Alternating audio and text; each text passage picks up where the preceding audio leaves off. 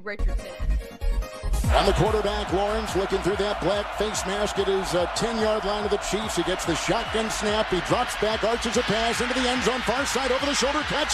Touchdown, far side, and it's grabbed over the shoulder by Christian Kirk. Looking into the overcast sky and into the lights at Arrowhead.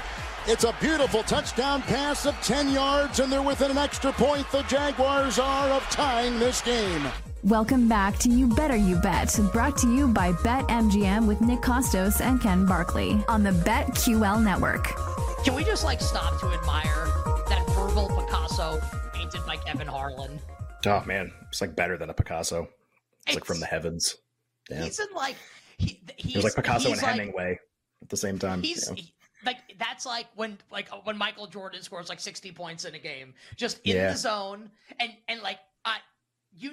as a broadcaster, I'm not saying I'm as good as I could do that. I can't. I'm terrible at play-by-play. But you can tell when a broadcast, he's so in the zone and he knows as he's saying it, this is great. He's he absolutely 100% knows in the moment, I am nailing this. There's absolutely no question about it. No question. I got it. Yeah. You nailed it. It was pretty awesome. Christian Kirk from Texas A&M catching the touchdown from Trevor Lawrence, who played collegiately at Clemson and won a national championship, beating Nick Saban and the Alabama Crimson Tide. Anyway, good job by Jake bringing the back to break. By the way, our cavalcade of guests starts coming up 20 minutes from now. Sam Panayotovich, Joey Kanish, Anthony DeBundo, Colin Wilson, Ryan Horvat, and Lockmiss, Ken's college football card for week one. Going to be amazing. But for now, we continue to talk MVP in the National Football League. And since we played Trevor Lawrence highlight coming back from break, let's talk about the Jaguars starting quarterback, Ken. Entering year number 3, rescued last year after the debacle rookie season with Urban Meyer, rescued last year by Doug Peterson. I think a lot of people excited now about Trevor and the Jaguars heading into year 3. Now with Calvin Ridley and Tank Bigsby joining Travis Etienne and joining Christian Kirk and Zay Jones and Evan Engram, the tight end, drafted in the first round by the New York Football Giants. People like Trevor Lawrence this year. He's 16-1. We'll bounce around a little bit here, but let's talk about Trevor Lawrence for a second here, Ken. Does he interest you at the price? Yeah, the problem is your last part there, at the price, right? I like Trevor Lawrence as having a really good chance to an MVP. When I say really good chance, I mean, he's, maybe the fourth most likelihood, fifth most likelihood, really, really high up versus all of his kind of contemporaries at quarterback. But the problem is market's already there on this. It's actually my problem with betting Tua also is Lawrence 16, Tua 18. And you'd be like, oh, but 16-1, 18-1. Okay. If they kill it for a month, you need Mahomes, Burrow, Allen, you need these guys to be bad for these 14s to become anything that's really that good on average. You need these guys to kill it and for these other guys to be Hurts's average. The reason I like Hurts is his average game is as good as everyone's average game. It's as good as Patrick Mahomes' average game. So he's going to get to that first tier on stats a lot of the time. He just is. And it's not that Trevor Lawrence or Tua don't have good stats. It's just a little worse. It's a little different, and I just think they're properly priced, but they're both really interesting. I mean, you try to extrapolate a full season, obviously removing the concussion games last year, and man, you'd get to something that wins MVP a lot of the time if you try to play that out over a full season. We don't know if he's going to stay healthy. He's got the new helmet, and he took the Taekwondo lessons or whatever, so he falls a certain way when he gets hit. That was really cool to read about. That's pretty you cool, see it in the right? preseason, actually. Yeah. It's first of all, when was the last time you read anything like that about anyone? It's a really unique kind of setup, basically. So that was really cool. Maybe he stays healthy. He definitely is trying to tell there's a lot of effort put into fixing what was wrong, which was taking too many hits to the head. They're both so interesting. You joked with the Harlan call, they played each other in a national championship game, huge recruits at every step of the process, huge draft picks, huge potential, but the market's pricing them like they have huge potential. I think Trevor Lawrence is an awesome candidate for MVP, and I think Tua is an awesome candidate for MVP. So is the market. They're 6th or 7th, 8th on the odds board. Am I going to put them ahead right now before the season starts? Do I think either of them are more likely than any of the players above them to win MVP? The player right above both of them is Lamar Jackson. I don't think either of them are more likely. I think they're all just in that big upside, winning team, could win a lot of games. They're all in that same bucket, and they're all priced about the same. Aaron Rodgers is the other player in that group with Lamar and Trevor and Tua and Dak, if you want to kind of bundle together everybody sub 20-1. Rodgers is kind of interesting because, like, obviously won this award several times, won it back-to-back years, even a couple of years ago. So it's like possible, but I think they're all kind of in the right order here. So yeah, like I know you asked me, like, what do you think? I like all these guys. Of course, all of them could win MVP, but I don't like any of these prices. I think they're all in the right order to start the season. And then once we start seeing week 1, week 2, week 3, then that's where maybe they cannot be in the right order. Where, like, if this order stays and Rodgers isn't throwing for a lot of yards and the Jets are running the ball and Lawrence is killing it, then they should separate a lot. And when they don't separate a lot, maybe that's when you make a bet. But to start the year, I think they're all kind of in the right spots.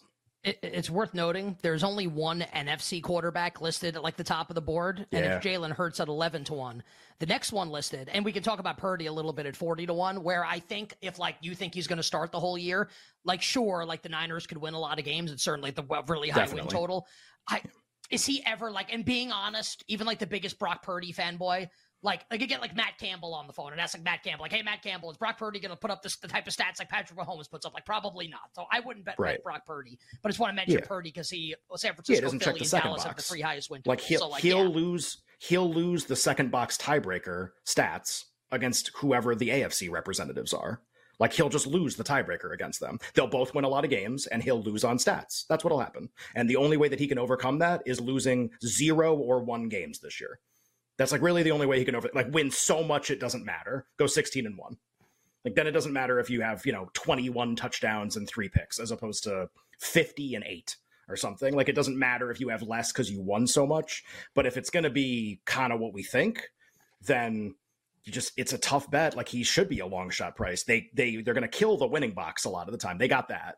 But the stats box is rough. And obviously all of these other candidates we're talking about at least have the chance to provide you with both. Talk to us about Dak Prescott 18-1, the other NFC quarterback listed listed 18-1 or shorter. I mean, yeah, it's another problem, right? You look at the win total in the market, success the team has had the last couple of years. You project that, like, roster's awesome. We've had people on who said it's the best roster in the league. Great. Okay, like, who's he ahead of on this list going into the season? Again, we watched the Giants game. He starts killing it. Everybody else struggles. Great, let's reorder this. And if it doesn't get reordered, make a bet on Dak Prescott. But, like, to start the year, I can't tell you that he should be above any of these other players. You should be able to have Justin Herbert, should be able to have Trevor Lawrence, should be able to have Tua. No, like, they all have way more upside for 14 wins and big stats than what he has. So just like, do I like him? Sure. I think he's like ordered correctly. I think he's more likely to win than Justin Fields, for example, but he's ahead of Justin Fields and he's behind all these other players we're talking about. I think there are a couple long shots if we want to get to them. So if the conversation's like, all right, these guys are all about right, and they're all on the winning teams, and they're all quarterbacks, like, is there a quarterback on a team that's projected to be average who we just think is going to be like, kind of like the Vikings last year where we bet Justin Jefferson, like a make a leap team, and you think that quarterback's got potential to be like a young player who comes out of nowhere to win MVP, then you start getting into a group of players I think is interesting. You alluded to Jordan Love. Maybe that's the one you like. I think there's a couple we could go over. Yeah, you better bet with Nick and Ken here at Tremendous Football Thursday, talking MVP in the National Football League for this coming season. I'd like to. The 2 guys at 30-1 are both a little interesting. That's Deshaun Watson and Geno Smith. Now, I don't like the Browns this year. Like, my bet would be on Deshaun Watson, like, not being what he was in Houston based on what we saw last year, agree. Based on training camp reports. But I think there's a case to be made to the contrary. And the case to be made is, well, we all saw him in Houston. Like, why can't he recapture that form? I think it's kind of like, it's a guess to see, like, what it's going to be for Deshaun Watson. But if Watson's going to be what he was in Houston, the Browns could win 13 games. They could win 14 games. And they do have talent at the skill positions where Watson could potentially have the stats needed to get you home there. And Geno, like, it's just weird to think, like, could Geno Smith actually win MVP? Like, I don't think so. I don't think so, Ken. But I know you've said a couple times that, like, you think San Francisco might go under the win total. Not that you think the Niners are going to be bad, but I think it stands to reason that with the Rams and the Cardinals bringing up the rear in the NFC West, that if the Seahawks win that division, Metcalf's awesome, Lockett's awesome, JSN's awesome. It looks like he's going to be healthy now for week 1. Walker's awesome. Like, this offense could be really good. The guys at 30 are interesting. And since I mentioned Jordan Love, like, I can pay that off here. I personally think I don't think he can ever put the stats up to get you there. I agree. So, like, look, Christian Watson's in year 2, Dobbs is in year 2, Jaden Reed's a rookie, Luke Musgrave is a rookie. Like, they could win the division and they could have a really nice season. Matt LaFleur is going to win Coach of the Year, though. Like, they're going to run the ball a ton with Aaron Jones and A.J. Dillon. I don't know if Love ever has the stats to get you there. I don't think I would even look at anyone, Ken, past 50-1. So I'd almost like cut it off there. Maybe you have a quarterback that you like, maybe even like worth discussing from 66-1 or longer. But your thoughts on some of the guys I mentioned or anybody else? Yeah, the Jordan Love thought I agree with. We like the Packers, but the stat upside's rough. I would just throw in a note on Deshaun, and this is a real thing. Like, we're talking about awards, narrative-driven stuff. He better be way far ahead of everybody to win. If it's a close race with him and anybody else, AP voters are giving him this award. That's happening. Like, the voting block is giving Deshaun Watson MVP when it's close with another player? Really? I would be very, very, very, very skeptical that would happen. And all these guys are likable at the top of the board also. It's not like he's like with someone else like the media doesn't wants to not vote for also. Look, it would be funny, like Aaron Rodgers, Deshaun Watson, and be like, what would voters do in that situation? But like, you like have to consider that. Criminal. Yeah. Like, you have to go with the narcissist, right? Like, whatever you prefer. I'd rather hang out with Aaron Rodgers. Yeah, vaccines don't work, or like I have 35 active lawsuits, like whichever one you want to go with. So the idea of Deshaun is like interesting, but I would always pass for that reason, and he's always going to be shorter priced than I think he should be for that reason.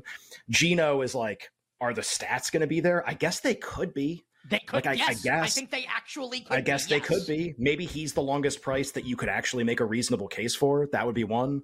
Just another player, just because we haven't brought him up yet, and I think he's the only other player I'd bring up in this discussion.